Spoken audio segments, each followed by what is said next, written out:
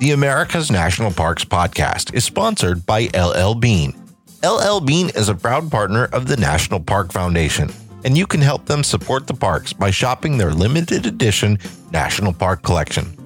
Every time you purchase products from the National Park Collection, which includes totes, shirts, hats, patches, and more, you're helping to protect, restore, and improve parks throughout the U.S. Search National Park Collection at llbean.com and be an outsider with LL Bean.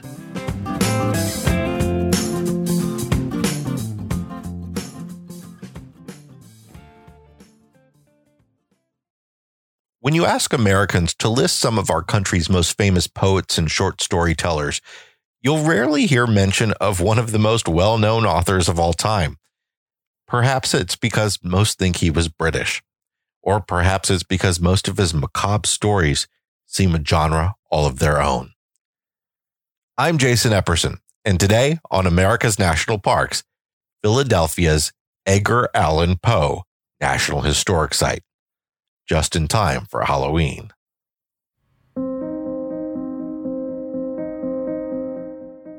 Edgar Allan Poe was born in Boston in 1809. Both of his parents were actors. His mother, the much admired Elizabeth Arnold Poe, his father, David, was less talented. The Poes performed at theaters along the eastern seaboard, from Boston to Virginia. At some point, David abandoned his wife and children, and in 1811, Elizabeth died of tuberculosis, leaving Edgar, his infant sister Rosalie, and his older brother Henry orphaned. The three children were separated and raised by different families. Edgar was taken in by the successful Richmond, Virginia merchant John Allan and his frail wife Frances. The Allans had no children of their own. They raised Edgar as part of the family and gave him their last name as his middle, but never legally adopted him. In 1815, Edgar traveled with the Allans to England and Scotland, where John Allan planned to expand his tobacco business. Edgar attended boarding schools throughout the 5 years the family lived overseas, but after John's business venture failed, he moved the family back to Richmond. Edgar entered the University of Virginia in 1826 at the age of 17, where he excelled in Latin and French. But his time there was short because John Allan refused to pay debts Edgar had incurred during his first year at school, a large portion of which incurred from gambling. Edgar Allan Poe left Richmond for Boston on his own, where he hoped to pursue a literary career. His first book of poetry was published there, but unable to support himself, Poe enlisted as a private in the U.S. Army. He entered under an assumed name and lied about his age, claiming to be 22 years old when he was only 18. In a little more than a year, he attained the rank of Sergeant Major, the highest for a non-commissioned officer. Despite his accomplishments, Poe left military service in April of 1829 and hired a substitute to complete his obligation. A brief reconciliation between Poe and John Allan occurred upon the death of Frances Allan in 1829. Allan assisted Poe in obtaining a discharge from the regular army and an appointment as a cadet at the U.S. Military Academy at West Point. But Edgar Allan Poe was again plagued by restlessness. One of his West Point roommates described him as having the appearance of being much older. He had a worn, weary, discontented look, not easily forgotten by those who were intimate with him. Financial hardship, along with the realization that literature was his true vocation, led to Poe's decision to resign from the academy. But Allan, as Poe's guardian, refused to give him permission to resign. So Poe chose to neglect his duties and was court-martialed for gross neglect of duty and disobeyance of orders. After leaving West Point, Poe eventually moved to Baltimore, where he lived with his impoverished aunt and her young daughter Virginia. He won a $50 prize for his short story, Miss Found in a Bottle, which led to a job as an editor for the Southern Literary Messenger back in Richmond. His aunt and cousin joined him the following year. Poe married his 13-year-old cousin Virginia shortly afterwards. The Poes moved to New York City in 1837 with the hope of Edgar finding work in the literary field. The city, as well as the rest of the country, was in the midst of a depression caused by the financial panic of '37. Unable to find work, Poe moved to Philadelphia in 1838. The 6 years he spent in Philadelphia proved to be his most productive, and perhaps the happiest years of his life. He worked as an editor and a critic for one of the nation's largest magazines, Graham's. Some of his most famous stories were written there, including The Fall of the House of Usher, The Murders in the Rue Morgue, and The Mask of the Red Death. But in 1842, Virginia contracted tuberculosis. Her illness and the constant strain of financial problems caused Poe to sink into deep bouts of depression. The Poes moved back to New York City, where Edgar continued to work as an editor and critic. He gained his greatest fame as a poet after his poem The Raven was published in 1845. Here now is Edgar Allan Poe's The Raven, as read by Chris Scoringe.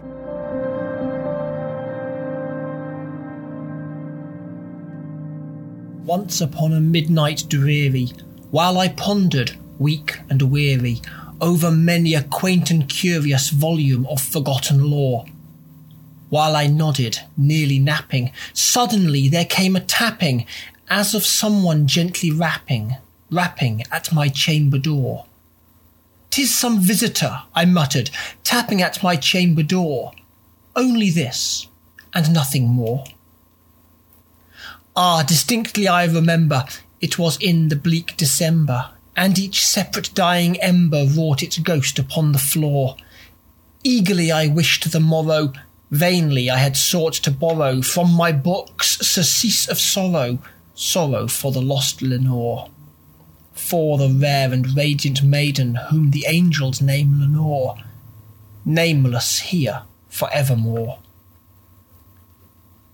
And the silken, sad, uncertain rustling of each purple curtain thrilled me, filled me with fantastic terrors never felt before, so that now, to still the beating of my heart, I stood repeating, "'Tis some visitor entreating entrance at my chamber door, some late visitor entreating entrance at my chamber door.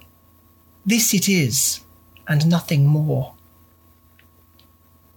Presently my soul grew stronger, hesitating then no longer. "Sir," said I, "or madam, truly your forgiveness I implore.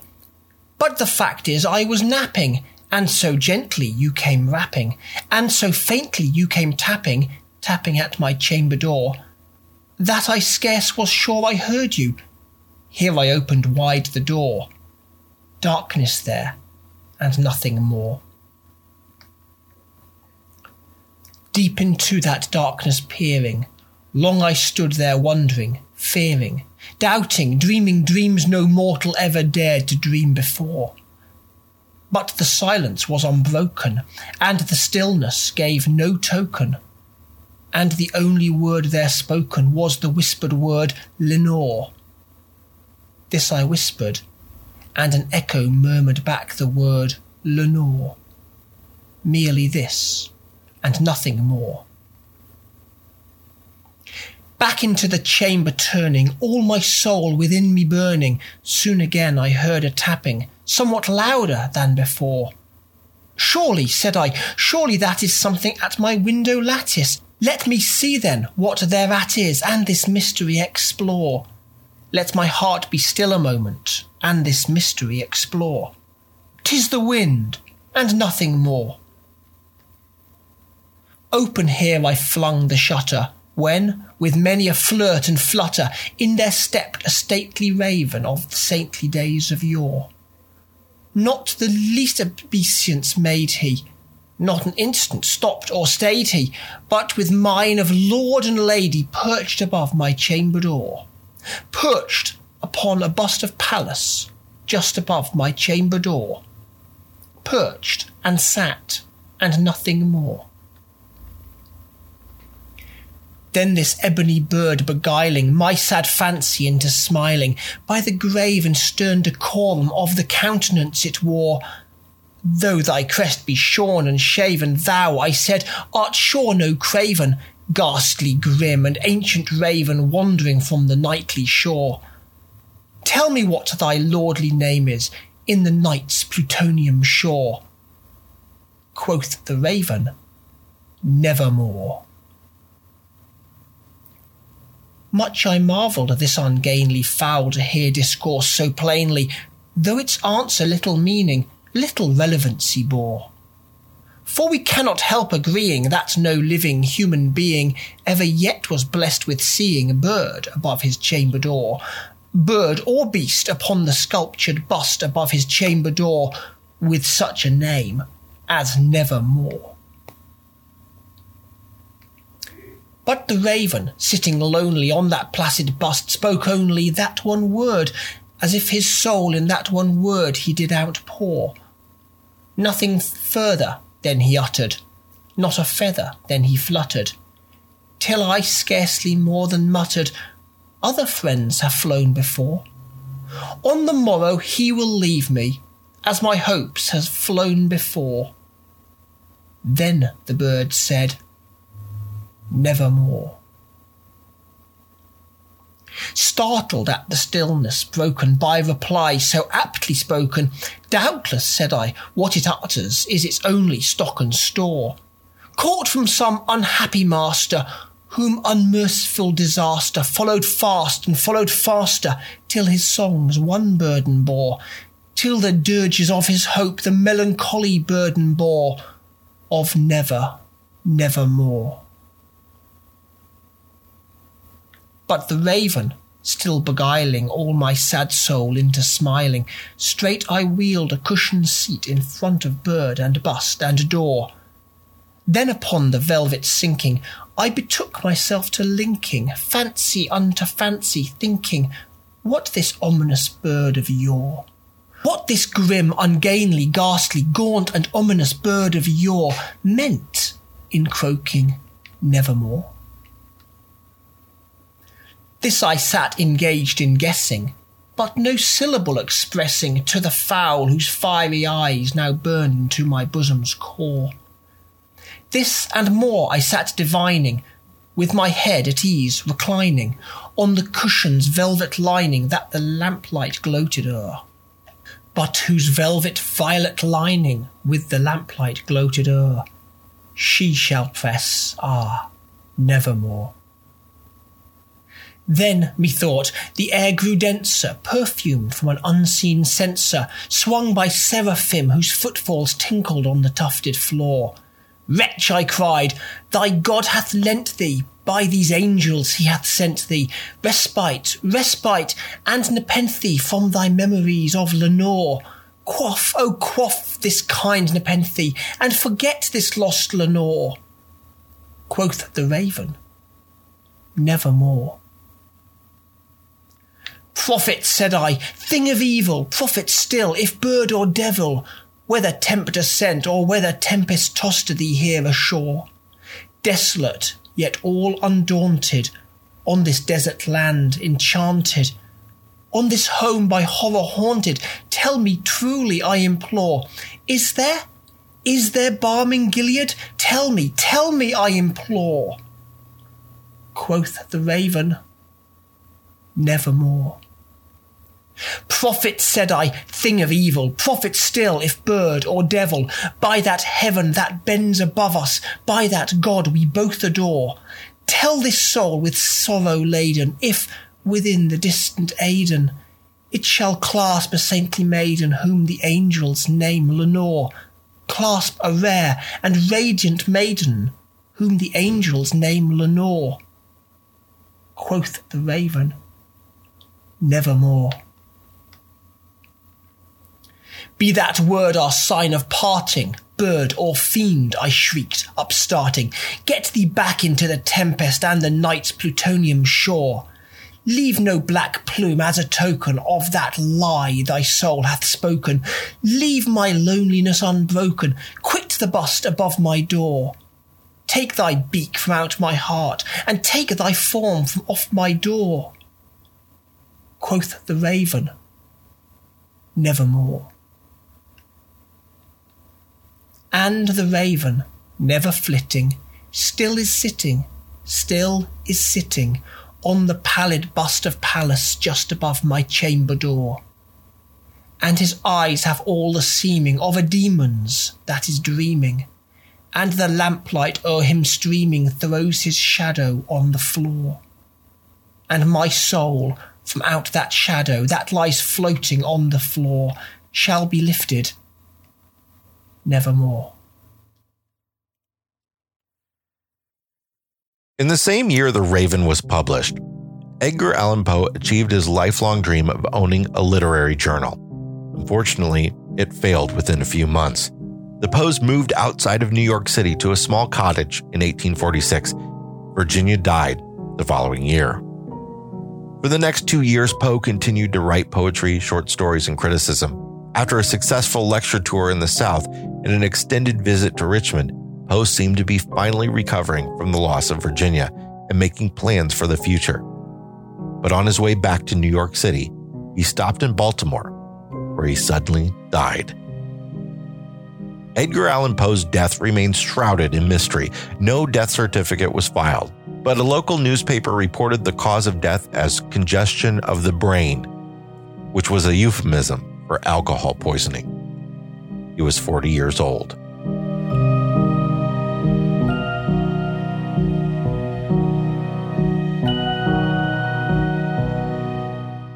Today, the National Park Service runs the Edgar Allan Poe National Historic Site at 532 North 7th Street, Philadelphia, where you can learn more about the life and astonishing creativity of 19th century author Edgar Allan Poe.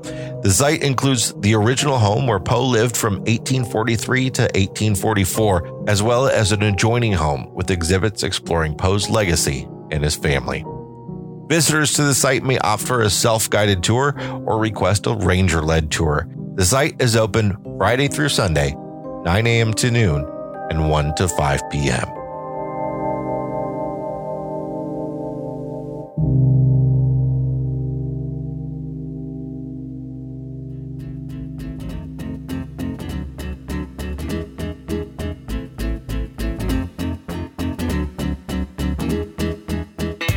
This episode of America's National Parks was hosted by me, Jason Epperson, and Edgar Allan Poe's The Raven was read by Chris Gorange.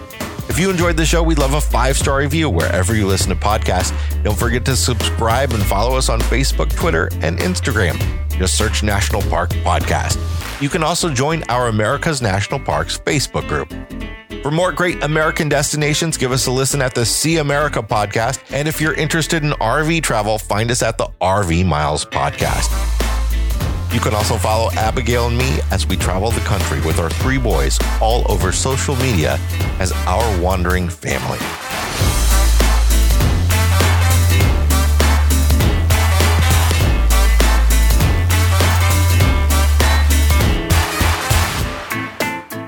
Today's show was sponsored by LL Bean.